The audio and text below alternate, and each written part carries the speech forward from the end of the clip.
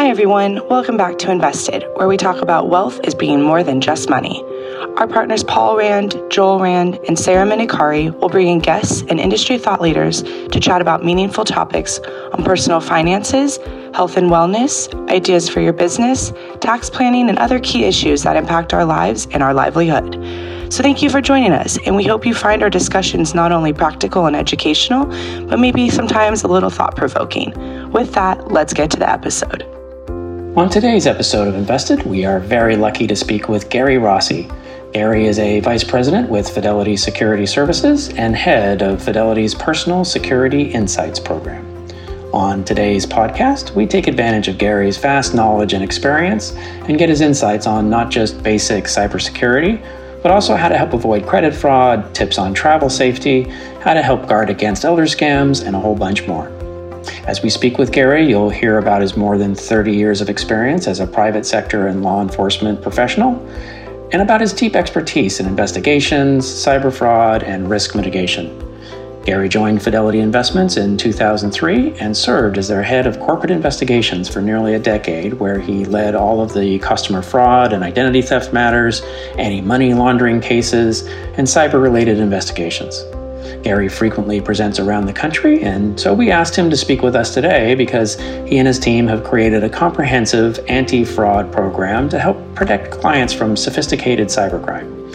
He's passionate about helping clients have a better understanding about current security threats and how to take realistic, appropriate steps to mitigate risk. With that, let's get to our discussion with Gary Rossi, and we'll bet you come away with more than just a couple of ideas on how to be more secure. So welcome back to Invested, and today we are very lucky and excited to have Gary Rossi with us. He is a vice president with Fidelity Securities Services and head of Personal Security Insights program. So welcome, Gary. Thank you for joining us. Appreciate honored to be here. Appreciate you taking out the time out of your busy schedule. I know we kind of snuck in there with some other bookings you have on presentations you do all over the country. So thanks for making room for us. Happy to. Honored to be here. So we talked a little bit about your bio during the intro, but can you just give us a little more color about your background and how you came into the current position at Fidelity? Sure. So I spent, after doing a short stint in public accounting, so I'm a recovering CPA, I ended up...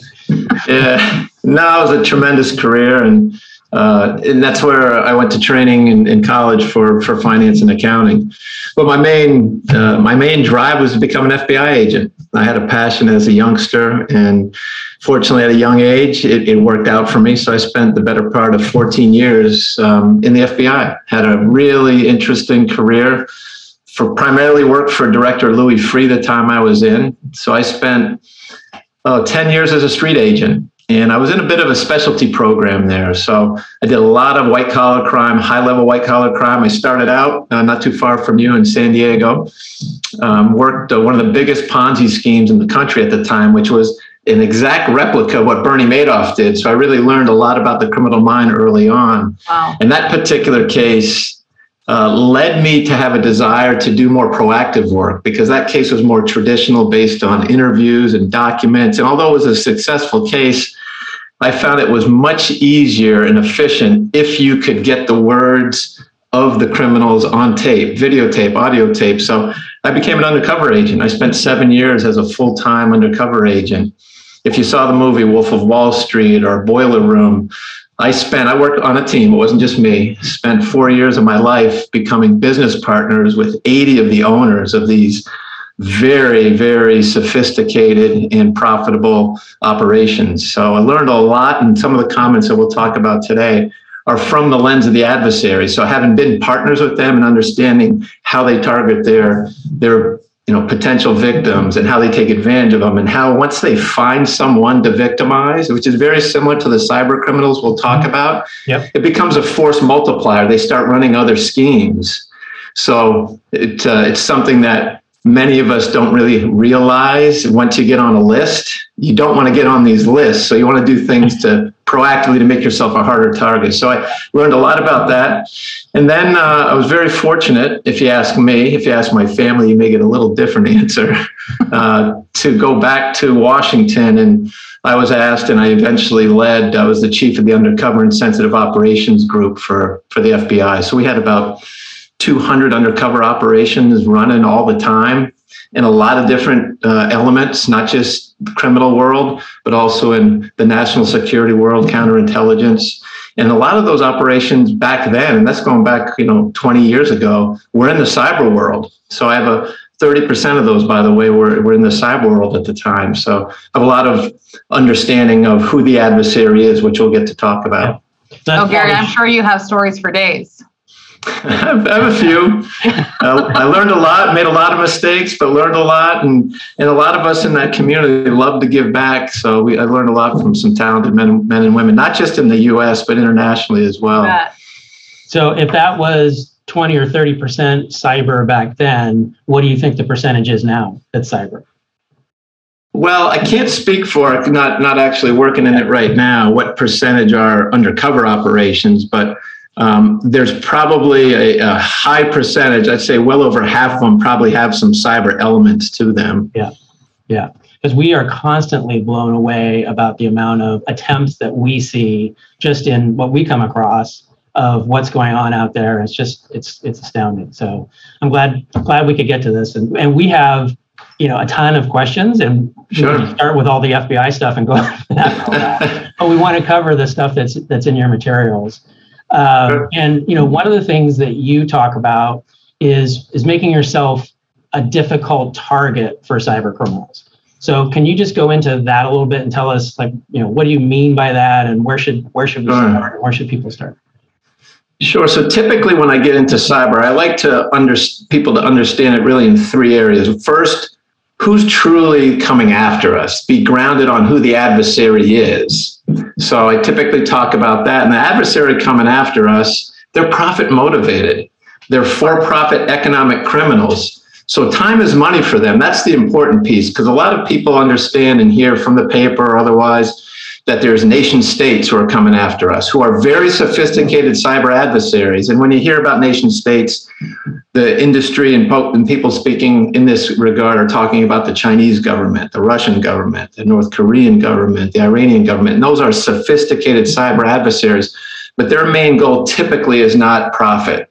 So they have time on their side. So it's really important to understand the people coming after us. They're sophisticated, and most of them live overseas, but time is money for them. And sometimes they get lazy. They're going to go after the more attractive and easier targets. So I like people to position themselves and do 2 or 3 things that are going to differentiate them from other folks. You don't have to do a lot, but you need to do two or three key things, which we'll get into. Well, what would you say is the first number one thing? What's the easiest slam dunk? Hey, everyone, make sure you're doing at least this. Sure. So one of them is making sure you're using an extra password at login for the accounts they want to take over. So it's important to know not only who's coming after you, but you need to know at a certain level how they're doing it before you get into the tips. That way you can connect the dots, why I think it's important to use this extra password at login. A lot of people call it two-factor authentication. Many people call it multi-factor authentication. But the bottom line is it's an extra password that it makes it much more difficult for someone to take over your accounts, because most of that, how it happens, is these schemes that we refer to as an account compromise. Okay. And usually those schemes are just 2 steps. They want to play you and I online. They want to get into your accounts, or they want to get into your phone, or they want to get into your email. And step 1 is stealing your username and password. Step 2 is moving the money. But the two-factor authentication, it will significantly hamper them on being able to access those 3 main systems. Again, they're the financial accounts where your wealth is, your phones, because sometimes they want to be able to take over a phone call or a text message. And they can do that by going to your phone provider and logging in as you. So you want to prevent that. And third is your emails. There's a whole, swath of frauds by reading emails, both work, but also personal. So if you use two-factor, you can significantly hamper them. So Gary, for the two-factor, there's generally three options, right? It's either email you a code, call and give you a code via voice automation, or text you a code. Is there a preference, or is one more secure than the other, or is it all kind of fair game? So I'm glad you mentioned that. So I would break it down first, and there's really two types of getting this 6-digit code that most firms offer, and we don't force it on folks. You have to sign up for it, and that's a key point. And the adoption rates are very low right now. So from a consumer standpoint, if you take the time to do it, you're going to make yourself a harder target because it's single digits. There's all kinds of studies out there, but it's single digits that people are signing up for. So, and the bad guys know that. So they know, because the people who are doing this for a living, they're referred to as harvesters. Some people call them initial access brokers. So they're going to try to harvest as many of these as they can. And one of the key points there is they're going to test getting into these accounts if they're able to steal your username and password. And that's usually done through malware or some sort of social engineering through campaigns of phishing, text messages, inbound phone calls to trick you to give up your password or download malware.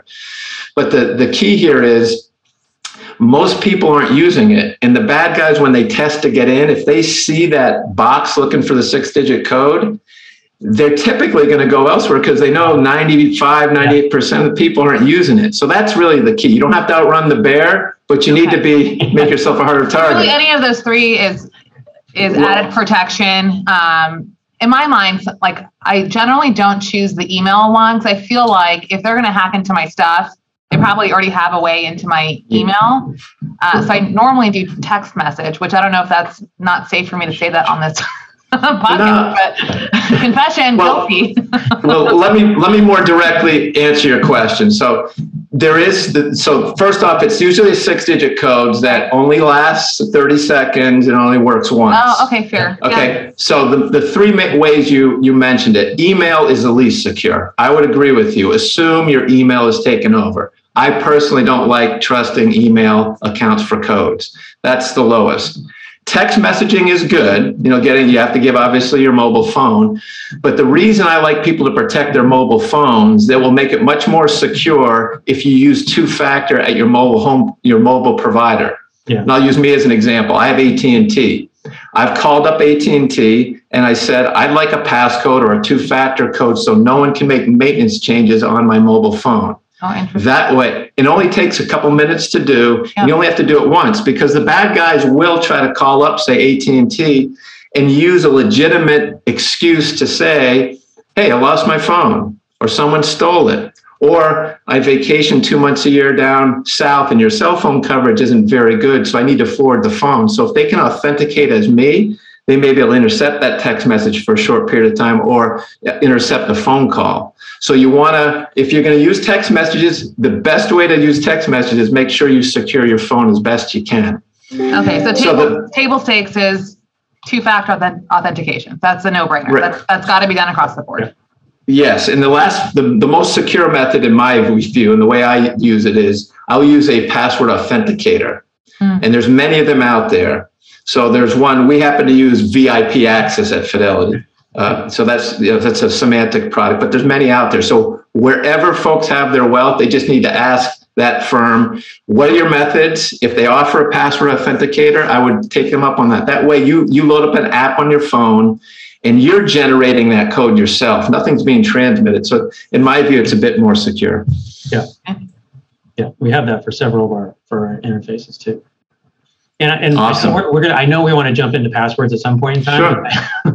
But just going on that email, we've had criminals hack our clients' email, not our email from our system, but their personal email, and they'll go through and study, how does this person talk? What do they say? Sure. Where are they traveling? And then really come back with an email that sounds like them and says, hey, can you please send this money or whatever. So. That's one of the most common and actually the most profitable fraud, according to the FBI. We refer to that in the industry as the email account compromise if they're going after personal email, or the business email compromise if they're compromising the business email. And it's for the sole purpose to read email that you're talking about a financial transaction. I'll give you one quick example using me. Let's say I own a condo and I own it down in Cape Cod. The way they want to get into, they want to read my email to talk about the sale of that condo. I'm selling it, next week for $500,000. Well, if they're able to get into my email, they're going to see the email from my friendly escrow agent with the closing docs. Okay. And now they just wait. They're drooling at that point when they see the closing docs for $500,000 coming down in a couple of days. They simply log into my email. And the way they log into most of our emails is they take data breach username and passwords. So let's say there was a data breach at LinkedIn or Marriott Bonvoy. Most of us reuse a password when we set up our email because we set them up 5 or 10 years ago. Well, they just take, say, those LinkedIn email username and passwords, they run up against Gary Rossi's email, and now they go right to my account settings when they're in, and they write a rule to forward all my email to them. That's how they typically get in. So in any event, let's say they hear about this closing, they just log into my email, they simply send an email to my escrow agent, and they say, hey, I own this property 50-50 with my brother, Ron. We set up a separate account to segregate the funds. Please wire the funds here. And, the real Gary Rossi has no idea that account was set up. Within 24 hours, they send the money overseas. It's frightening how good they are. It is frightening. Yeah, and they have playbooks on this, and particularly in the time of crisis, they know we're distracted, and we know that we have this thirst for information. So in any event, the best way to protect it is do 2 things in your personal email. First, log into your email and make sure the username and password that you set up is a unique one.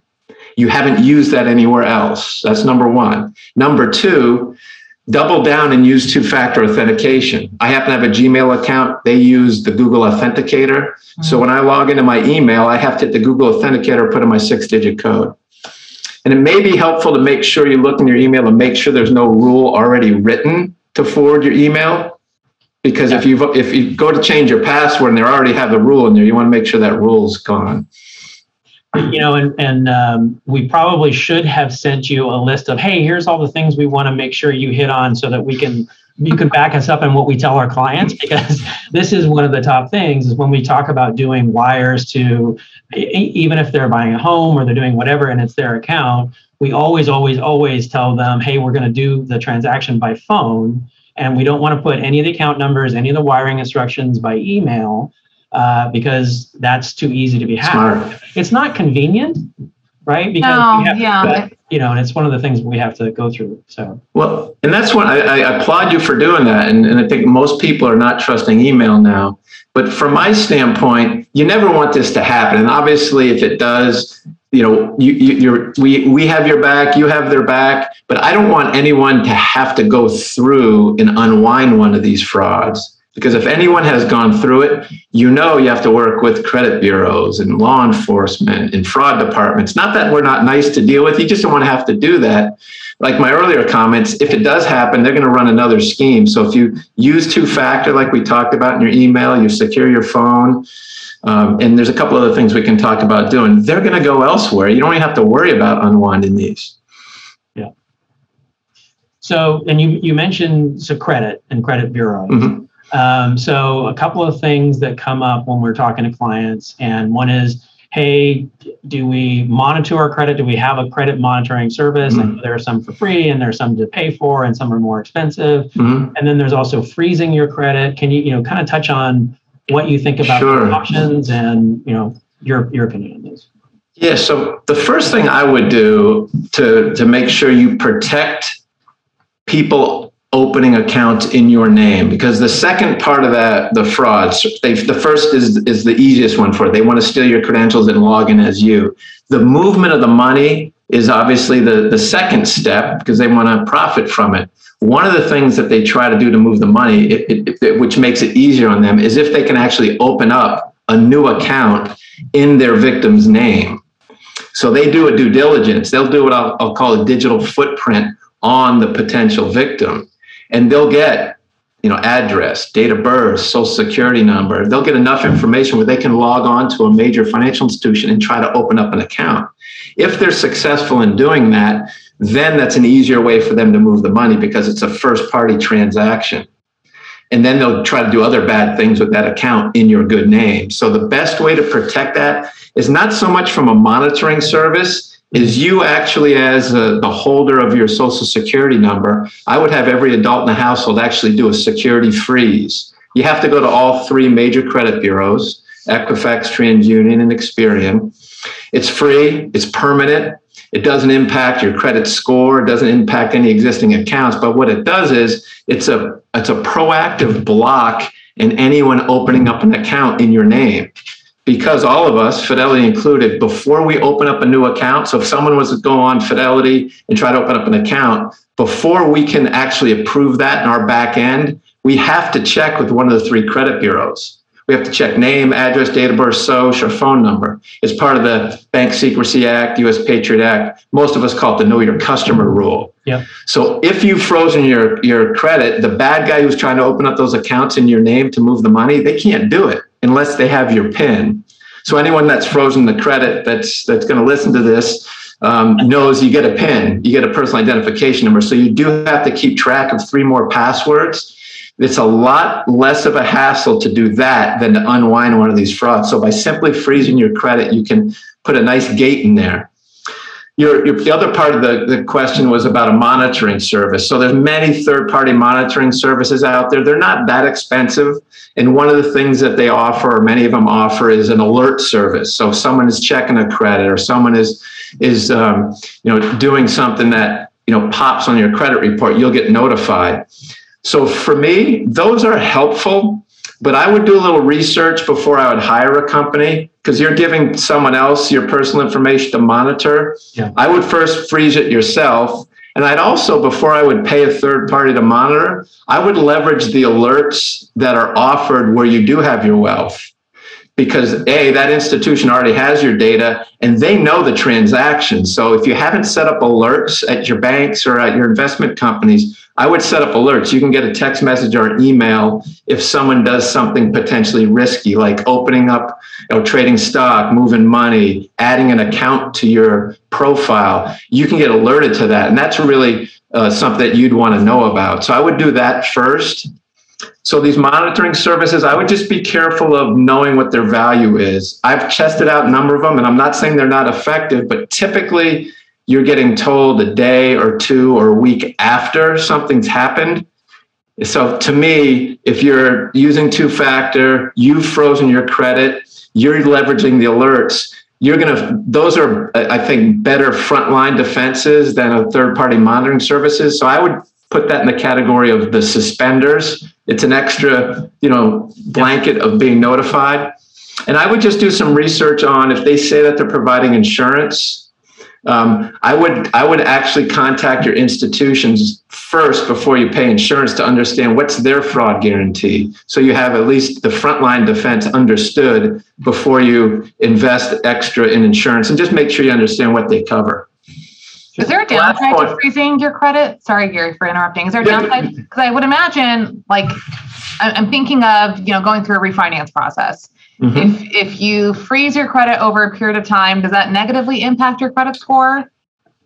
I'm not aware that it negatively impacts your credit score. It is more of an administrative step. So, of course. So there could be some delay, but they're getting much better about that. And there's different options. I'll just use myself as an example. So I've had to have my credit checked a number of times. So refi, or my son who happens to live in New York City, I have the guarantor on a lease. So you only have to unfreeze it typically with one, though. So you would ask whoever's going to check. So I asked the landlord, who do you use to check credit? I simply logged on to Experian. I put in my PIN, and you can temporarily unlock it for a period of time. And you can actually get a one-time code. I just did a purchase of a car. I got a one-time code from the credit bureau, and I gave it to the finance manager. So it is an extra step, but it's a lot less of a hassle than if someone can open up an account in your name. No doubt. So, yeah. The last thing I was going to mention on the monitoring services, oftentimes they will advertise that they're going to surf the dark web for you to find passwords. I'm not suggesting they're not going to find something, but I wouldn't put a lot of weight in that personally, because there's so many criminal forms that are out there in the dark web where these criminal syndicates operate. and having done what I did in the government, I can tell you that they're not getting into all these criminal forums because you typically have to be invited in. You have to have some level of a association with these criminal forums. You got to be in the club. Is that what you're saying? Yeah, basically. You got to be in the bad guys club. So I would operate that they already have your username and password. It's not a fun thing to think about. Assume they have it. And if you do the things that we talked about, even if they have your initial username and password, you're still going to be protected if you're using two-factor. Yeah, I noticed even on Google, they have, hey, we found these accounts are compromised or these passwords are compromised, and you can go in there and see, hey, what are some of my old ones? It's kind of hard to tell what's active and what's being deactivated, but at least but especially for those people that are using the same password for multiple sites. Exactly. So change that, please. And to me, it's about practical security. From my standpoint, I don't have a unique username and password for my 50 different username and passwords for the different tools that I go into, but I like to risk rank them and think about it from the lens of the criminal. What accounts do they really want to get into? We talked about your financial accounts. So you want to use a unique username and password and two-factor. Your phone, your email, any payment service you're using, the Zellies and Venmos of the world, I would use, a unique username and password. Your social media accounts, you don't want someone going in there and manipulating those. Most of them, you want to make sure you use unique username and passwords. And if they offer two-factor, leverage it. Yeah. By the way, I don't attach a debit card or my bank accounts to any of the online payment services if I don't have to. I just put a credit card out there so I'm not exposing, any particular wealth, so I don't have to worry about that too much. So you're suggesting PayPal's not good then? Because I use PayPal all the time. Is that a bad? No, I'm not suggesting any of them are bad in any stretch. I would leverage. Oh my God. I would just. No, this is not doom and gloom. This is more empowering. It's all great. No, I feel empowered. I'm learning a lot. So I should go directly with the credit card versus PayPal then. Well, here's a couple things. If you're going to give anyone your actual bank account or your debit card, make sure you leverage the security feature sets like two-factor. It's going to be, then you'll be in much better shape. But if they allow you to use a credit card, so I have Venmo account, I only use a credit card. I do have to pay an extra % or two if you're using the credit card. So I'd rather have that trade-off where I'm not exposing any wealth and pay that extra % or two. But if I did, because some services won't, they'll force you. I think eBay is one of them, that you have to give an account to get your payment. Then I would just make sure that you lock it down further. You have two-factor authentication on that. Or get the alerts too. All right, Gary. Exactly. All right, I'm taking notes. And you use the term cyber hygiene. Does all of this fall under that category? Have we exhausted that term, or is there more to it? Well, there's certainly other things you can put into the prudent cyber hygiene. Or last month was Cyber Awareness Month, so CISA.gov is a good website. They want everyone to be cyber smart. So same concept. I don't like to give a dozen things because in my experience, if you give people a dozen things to do, they may not do the most effective ones. So when I kind of risk rank them, the two factors are obviously my favorite. Freezing your credit's another good one. Leveraging alerts we talked about, I think that's good cyber hygiene. The other part of cyber hygiene is you want to make sure that you're keeping your systems updated. So your operating systems, if you're using antivirus or spyware protection, which is good cyber hygiene, make sure you keep it updated. I'll use the auto updates. You want to use trusted networks. It's good cyber hygiene to make sure you're leveraging a trusted network, like one you control, and you can put security features like your home or your data plan versus using a public Wi-Fi. When you're out and about, I personally won't use public Wi-Fi if I have my own data plan. So that way I'm more confident that there isn't some rogue Wi-Fi or what we'll call an evil twin. How do you know that the guy in the next room Wi-Fi? Right, or free Starbucks Wi-Fi #1, or So in any event, those are a few cyber hygiene items, and we have some materials that we can make available to you as well that cover a few other things, like password.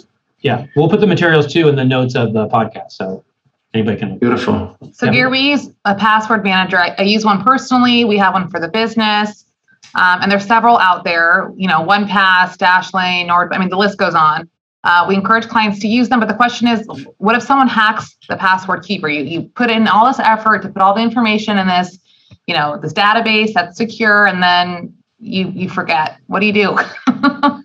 No, it's a good question. So first off, I applaud you. I'm a fan of password managers. So it's just a nicer way to efficiently organize. You can audit your passwords. You can have many that are the unique username and password versus reusing. And you mentioned a number of good ones. I would just do a little research. You can Google Password Manager PC Magazine or Password Manager CNET. Pick one that's highly rated. I happen to use LastPass. I'm not trying to sell LastPass. Yep. Whichever one you pick, make sure you keep the auto updates, because these companies that do it for a living, they're not going to be doing it for a living if there's, major hacks on their system. So they take most of the highly rated ones. They take it very serious. Use two-factor authentication. You're going to significantly protect. Yep. So when I log into my password manager, it's a master password that's unique, and I use two-factor. So the chances of somebody being able to access it, it would have to be some breach on their end. And I'm not suggesting that's likely. But to answer your question more directly,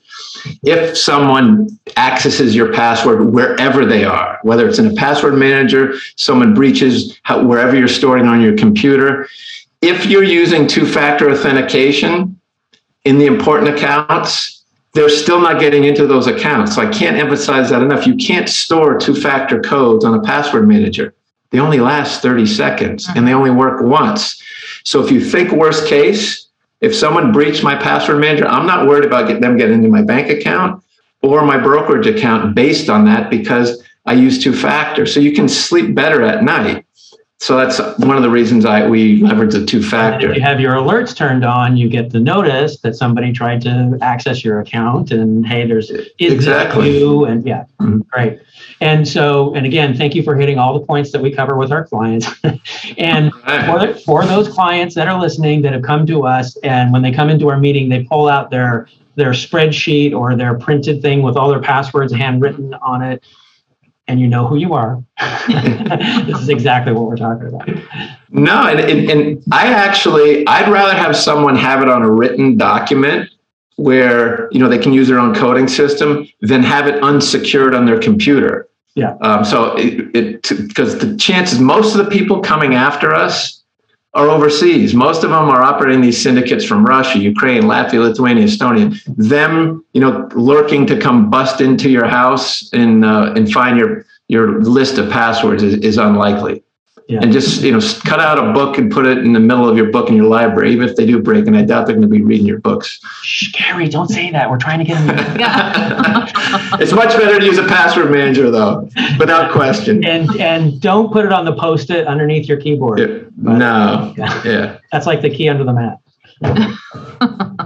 So what about biometric security, like fingerprints on your phone or the face recognition that we all know doesn't work with a face mask on now? What about those biometric securities? So I use the thumb when it's offered, and I use the Face ID as well. But where I look at the security there is if someone steals my phone or device or I lose it, I think it's a much better level of protection than a 4-digit code. And that's where I kind of leave the security of the thumbprint in the face. A lot of us will use the thumb or the face as a login mechanism. So when I log into my account at Fidelity, I happen to have an iPhone. I'll use the iPhone as my Face ID.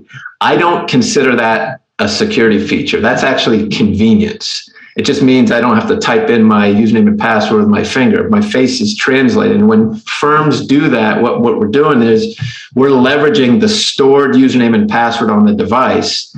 So the face is converting the Face ID is converting my face to the real username and password. So the institution is actually getting my real username and password. So if there's malware on this device, that credential harvester is still getting my username and password if I'm using a thumb or a face. So you still need to use two-factor authentication if you're using your thumb or face to log into those important accounts.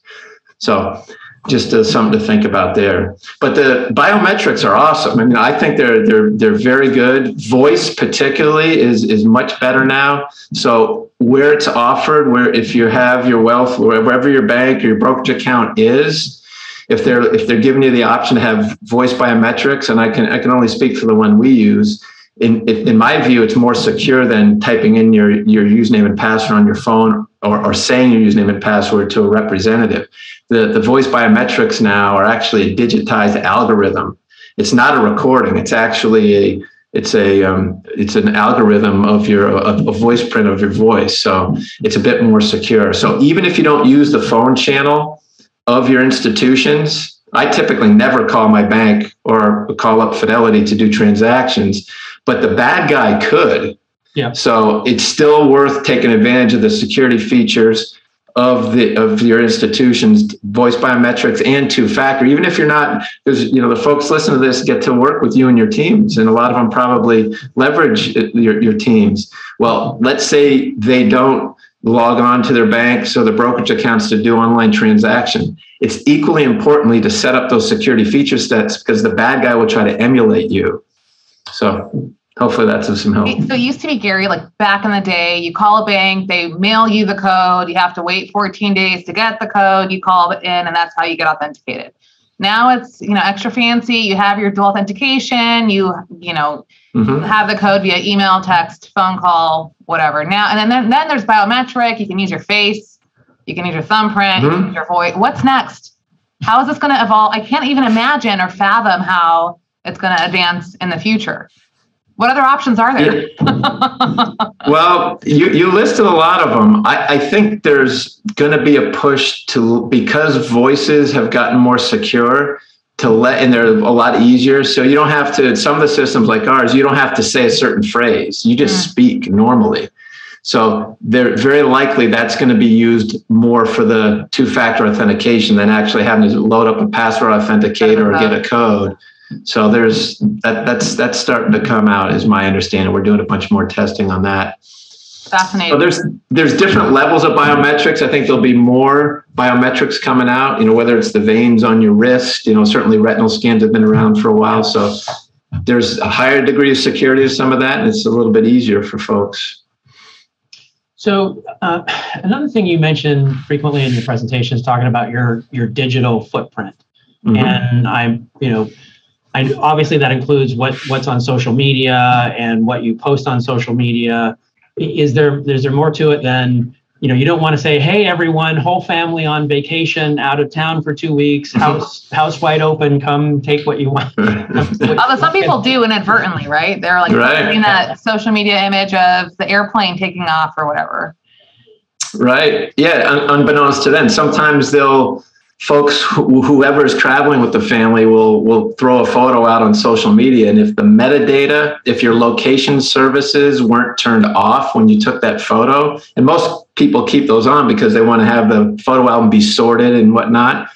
Well, those photos have a file in them, which have latitude, longitude, date and time. So you want to be careful to be posting photos during the vacation with your location services on.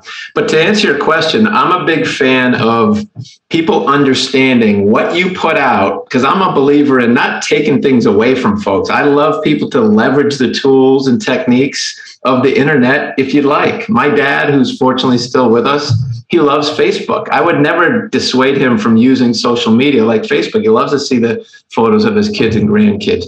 He's a text madman with WhatsApp and his, my kids and other kids. I would never take that away, but there's two things I like people to understand. One, what you put out there for well-intended purposes on social media platforms and on the internet, the bad guys will look for that to use it against you. So know what's out there and have your antennas up. And the second thing I love for people to understand is you want to have family consistency. So what I mean by that is you may have someone within the family that has a lower profile, that doesn't use social media and doesn't have a big presence. That's all well and good. But if other folks in your family, say a spouse, a partner, a kid, or a grandkid, has a different level of discretion, that other individual is just as exposed, because the bad guy is going to come in through that link. And just the way criminals think, there's really two theories or two approaches to fraud that I'm talking about that these criminal organizations operate under. One we refer to as indiscriminate targeting, or the wide net approach. They don't know who the victim is, so they set these traps with websites and all these inbound phishing emails and phishing texts. And so they don't know who actually is going to fall prey to that. That's one method. which is very effective, particularly in a time of crisis, because there's a high take rate of people opening up, say, a text message that relates to contact tracing, when in fact it's not a contact tracing text coming to you. It's actually the bad guy who emulated one. You click on it, now you're getting malware. Yeah. Not a good scenario. But if you're using two-factor and you have good cyber hygiene, you're going to be fine. The second method, which is more specific to digital footprint, is what we call the whaling technique. This is where they're going after the big fish. They get lists of people that they think have some wealth, and you don't have to have 50 or 100 million to get on these people's lists.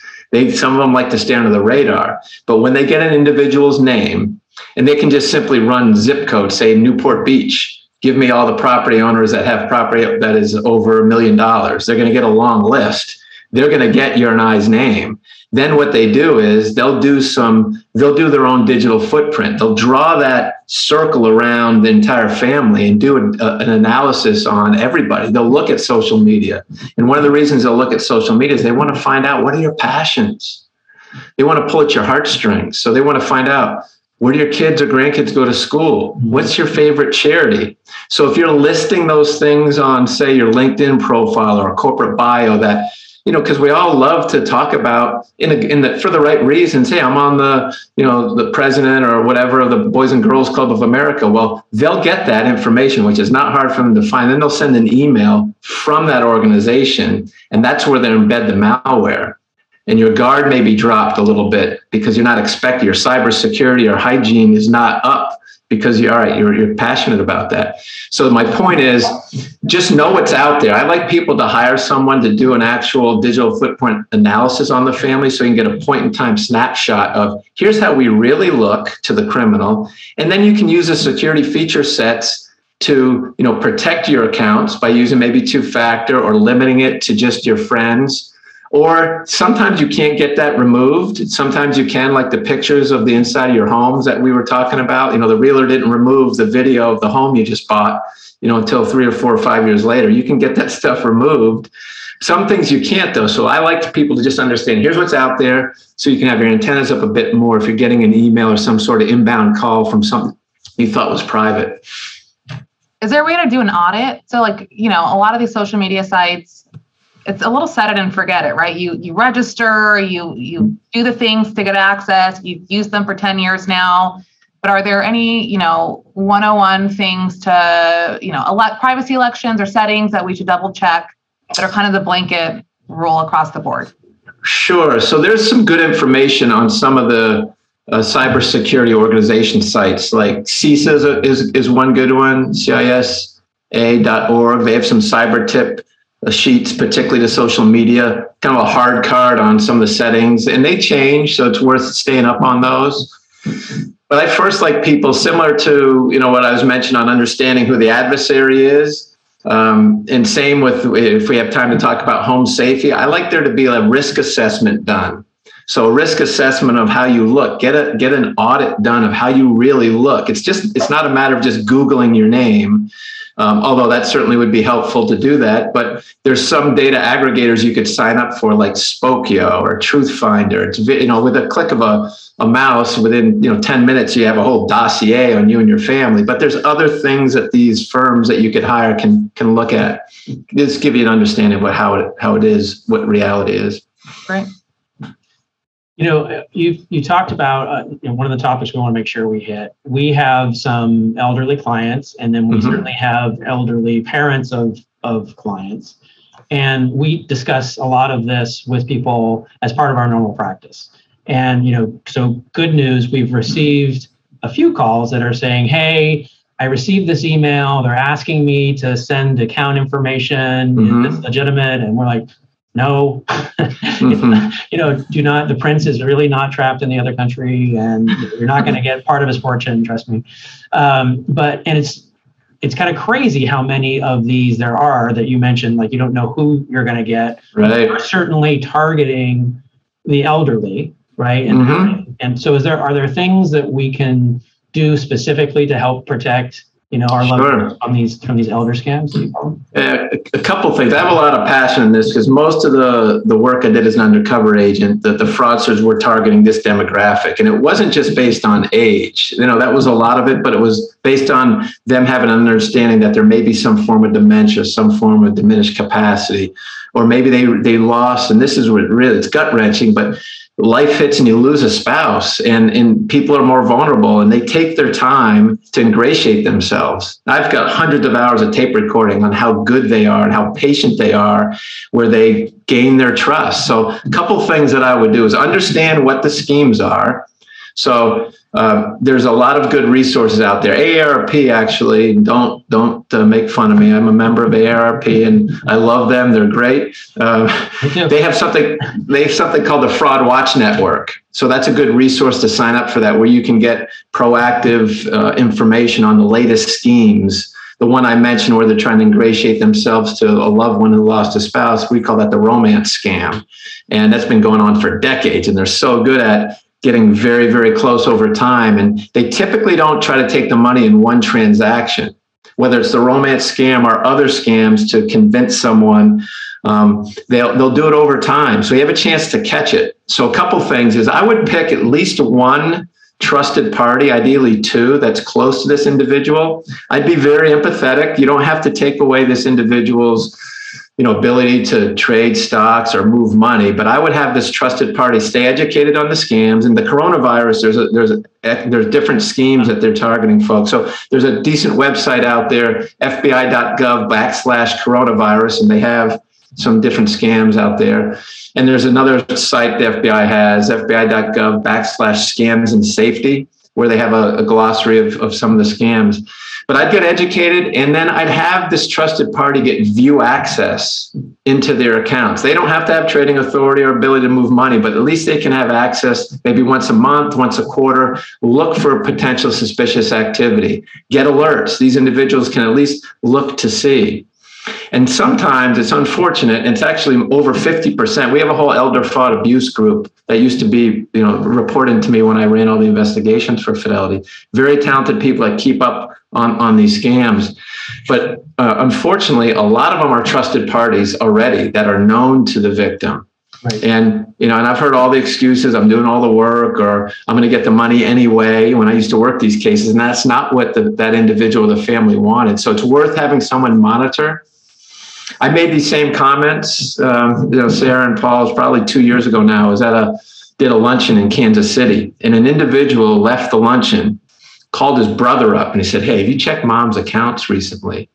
And he said, "Dang, I haven't checked them in 2 years." Mm-hmm. And they had gotten view access into the accounts. Well, they went and checked, and a woman had ingratiated herself into their mom's care team. Took her about 2 years to do it. And she did two things: convinced their mom, because their mom was under this individual's ether, as we call it, got changed to the beneficiary on the life insurance policy. Pretty sure the family didn't want that. Yeah. And secondly, convinced their mom that she was going to help pay bills. So she was a signer on the bank account. They went to the bank that afternoon, and there was wire instructions to move $300,000. There was a wet signature on it, and they stopped it. This stuff happens more than people think. So if you put a couple tripwires in, as you know, you can have a good chance of catching it. Absolutely. You mentioned, Gary, home security. So obviously, we don't want people breaking into our homes. Duh. But what are other ways people might get access that we don't think about, or stuff that, sure, we may not normally think about protecting? So the same concept as I was mentioning in the cyber world. You want to make yourself a less attractive or more difficult target. So, and that's different things for different people. So a few things that I would do is, one, I would make sure you have a relationship with your local law enforcement. If you don't have a personal relationship with your local chief of police or sheriff, it's really important, in my view. They're the ones that are going to be responding in a time of a crisis. And, another theory I like to make sure people understand, which I know sounds common sense, but the time of a crisis, that's not the time to come up with a plan. You want to, it's about emergency preparedness. Right. Again, you're touching on our points. Thank you, Gary. Yeah. And but even me included. I spent a lot of years as an undercover agent, as I talked about. I was trained in having a plan, and a lot of us don't prioritize it until, there's an issue or a crisis. And then we have this call to action. They had to move my family not once, but twice for security reasons. And I'm in the business. I just never thought I had this strategy of hope. I hope it didn't happen to me. Well, that's not a good strategy. So in any event, one of the reasons I like people to meet with their local law enforcement is they can have an adult conversation with you on, hey, here's what we're really seeing in your community. You can sign up for their reverse 911s. They will actually, many of them, and I've worked, there's wonderful men and women that are highly trained that can actually do a free assessment on your home. I like people like the digital footprint analysis. I like people that have an all risk assessment done on your properties. It's just like when you pay money to have a home inspector before you buy or sell a home, they give you that punch list of usually what's wrong with the house. Right. You can have a security professional, you can have law enforcement do it for free, but I would actually hire someone as well. And most of them are former law enforcement, and they can give you a nice, all risk assessment on your home. And there's a number of components that they will include in that. It may be lighting, it may be signage, it may be camera placement. They'll go through some scenarios that are realistic and not just break-ins. Break-ins are a good one to make sure you understand how to protect against them, but they'll give you some scenarios on how you can make yourself a harder target. And one of them is similar to what I just mentioned on the elder abuse is many of us give people keys to the kingdom, whether it's a nanny or it's a house cleaner. And I'm not saying don't trust and love these individuals. You should, in my view, but you should also verify. It's the trust but verify model. So have someone do a background before you are given access and have some mechanisms in place, maybe changing the codes and maybe having, a camera, but at least do a background investigation on someone that's going to have access on a regular basis or maybe driving kids or grandkids around and, do a criminal check, reference checks. And it's not that it happens that often, but it happens more than people think. And it often doesn't get reported. We had a scenario just one town away from me. This happened a few years ago. Randolph, Massachusetts. This woman appeared to be the perfect au pair nanny. Well, they took this family for $270,000 in a check fraud scheme. Had they just Googled her name, they would have found out she was arrested actually on the West Coast 3 years previous for the exact same scheme. Because a lot of us will, take a reference from a friend and no one maybe have done any sort of background. So it's worth doing the trust but verify. You mentioned the interaction with law enforcement, and a lot of people live in either neighborhood communities or homeowners associations, and the law enforcement will come to your meetings, right? If you just you just ask them, hey, can you come and have one of the officers just stop by and tell us what's going on? What are you hearing in the neighborhood? They're generally happy to do it. No question. It's in everyone's best interest. And they can give you some tips on testing your alarm. Many of us inherit alarm systems or installed new ones, and there's a lot out in the market now. And I'm a fan of having alarm systems. I wouldn't just pick one right out of the gate. I would have an assessment done first so you know what you're protecting and why, and you can customize that. But there's some great features that you can install, and it's worth having family consistency on how they're operating. You can use a distress code. That's one thing that you want to test maybe once a year with your local law enforcement, that if there's a scenario where someone's following you home, you can put a code in. Every alarm system I know has a distress code. It's basically a silent way to turn the alarm off that looks like you're turning the alarm. And the code going back to law enforcement or your alarm monitoring company, it's not a false alarm. It's, this is the distress code. So it's just taken at a different level of, exigency. And you want to make sure, go ahead. No, go ahead. No, I was going to say that a lot of us are connecting more and more things to the internet. Most people refer to it as the Internet of Things. So whether it's your thermostat or to a camera that's connected to, a webcam or... They're advertising refrigerators. I want to know, why does your refrigerator need to be connected to your phone? I don't know. Well, it's a convenience thing, but that's my comment is it's about practical security. So there's definitely some convenience factors, but you can take advantage of the refrigerator. So when the filter is going to get changed, but make sure the default password that you're using, you want to change that to something you choose. Because a lot of people will just connect the default password that you're getting from your internet service provider or the webcam or whatnot. You may need to do that initially to set it up, but then I would change that to a password you pick. It'll be a bit more secure. And please, please, please do that for your Wi-Fi router. That if you just got a Wi-Fi router and you set it up at home and we're just getting it set up, don't leave it at the default setting. And my comments aren't meant to scare anyone. It's just more empower and education, because most of the people on the cyber side, again, to my earlier point, they don't live here. They're not doing, run around your neighborhood trying to hack your Wi-Fi so they can get into your brokerage account. So most of those crimes from overseas, you want to lock down that the other way, but there's other things that you want to make sure that you keep safe and secure by not using the default password. Oh, I'm feeling empowered, Gary. I'm feeling empowered. Okay, so we touched on the home security piece, but are there vulnerabilities with the digital versions such as Ring or Nest? I mean, is the way to protect yourself adding that dual authentication? Is there anything else that we should be doing with those types of services? I would just make sure you speak to a professional that's doing the home risk assessment, and they can guide you on how best to leverage your alarm system and which one. I wouldn't have the alarm company be the one that does the assessment. Right. Anyway, from an independent standpoint, so it's best to have that assessment done, and then how you actually secure that system and the features. I would trust the people that are doing that assessment to help you with that. But yeah, they change, quite frequently. But so you want to make sure any remote access on the apps to log in, they're using the unique password if they offer two-factor. It's the same concept. To log on, you want the same tenets on password security we talked about. I'm hearing it loud and clear. Mm-hmm. Two-factor. And we're actually fortunate to have that right now. And the bad guys having that mindset that most people don't turn it on. So it's the people who are educated on it are going to be more secure. And they actually interviewed a criminal recently. Take me aside and the folks that do this for a living. This criminal did this for a living, made millions of dollars, and they asked, he now wants to work his sentence off, of course, get less jail time. So they asked, what's the one thing that would have stopped you from this? And you know what he told them? Multi-factor authentication. Yeah. So, Make it less convenient, right? Yeah.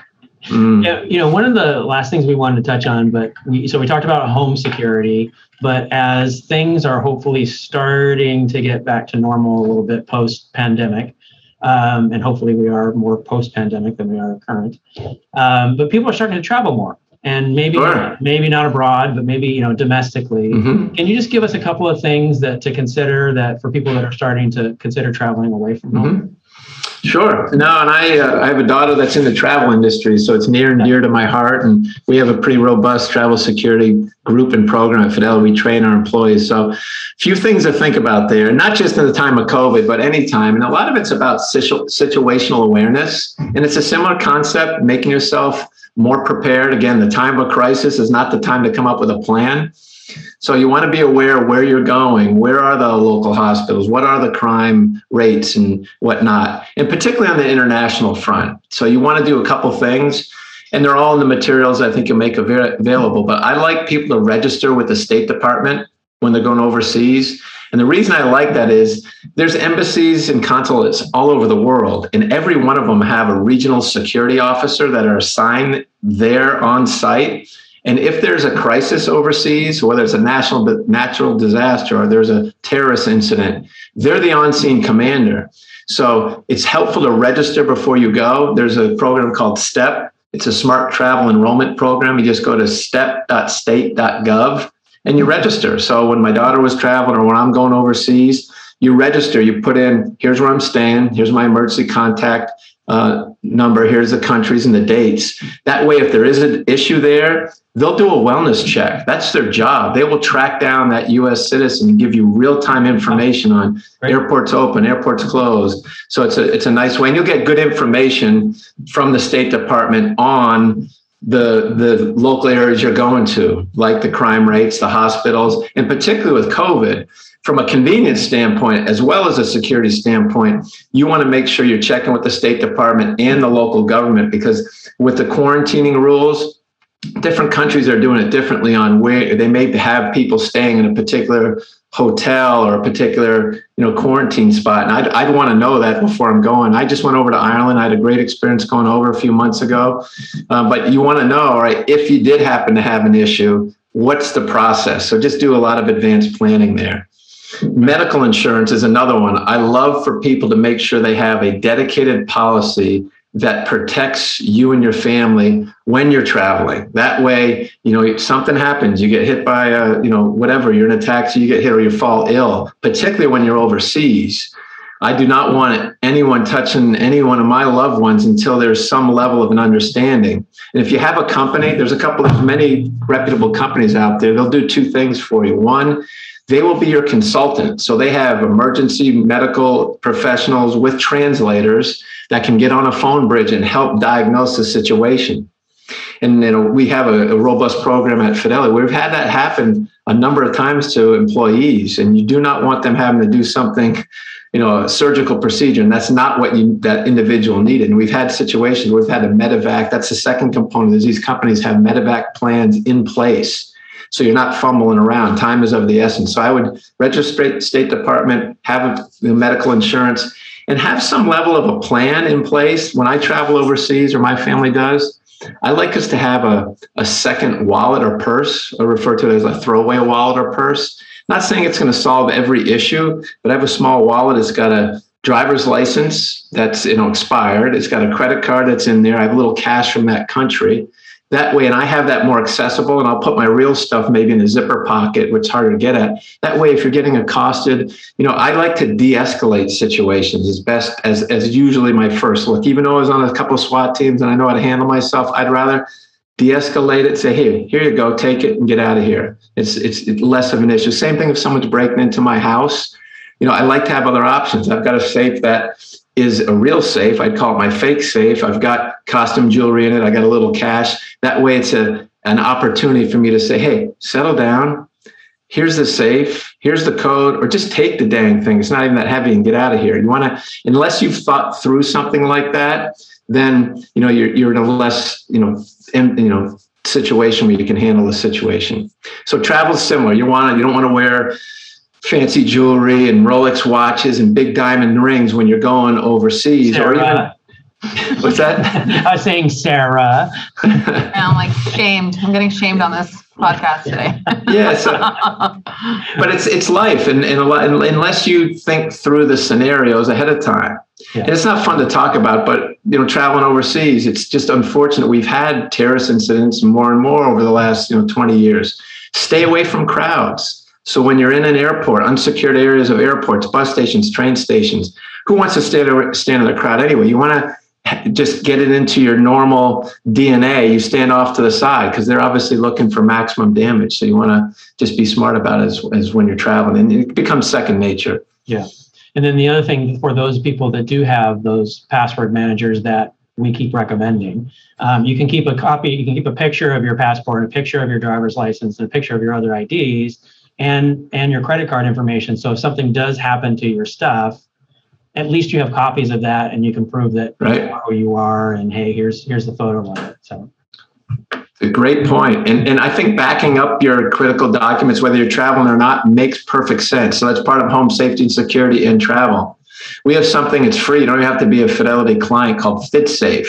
We felt so strongly about getting access to trust documents or health proxies or whatever it may be, whatever the situation is, where you can have a secure way to do that. So the same thing that you were mentioning, Paul. Yeah, smart to do. And we have a client, we have a vault, a digital vault for our clients, and we encourage the same thing. Keep photographs of valuables for insurance purposes, or keep your healthcare directive on there. So, a lot of people have a healthcare directive because that's part of our checklist, mm-hmm. But generally something happens, you're talking about in the midst of a crisis, you go to the hospital with your loved one, they say, do you have a healthcare directive? Yes, I do. But if it's available on your digital vault, you can just pull it up and go, yes, here it is. And I'm in charge, and give me the exactly. So, yeah. Yeah, and you can have access to your password manager to get into that digital vault as well. Right. And that's the other thing I like about a password manager. If my wife has access to it as well, from a convenience standpoint. Yep. Yeah, and then if you change the password, it just automatically updates. Yeah. Right. Yeah. Okay, Gary, thank you so much. We've taken way too much of your time already, and really. No, I'm honored to spend time with you. Really, I'm passionate about educating on the standpoint of just doing a few different things in these areas, and you can live your lives in a less stressful and more secure way. So thanks for having me. If anyone has follow-up questions, don't hesitate to reach out. Yeah. Thanks, Gary. Yeah, we'll include your materials in the footnotes, and of course, if anybody has questions, we can pass the information on. But really appreciate it. Thank you. My pleasure. We know it's late for you back in Boston, so. Well, stay safe. Have a wonderful holiday season. Thank you. So that's our episode for today. Thank you for listening. If you found this topic interesting or useful, please let us know. Or if there are other topics you'd like us to address, let us know that too. We'd love to hear from you. Thanks for joining us, and thanks for being invested.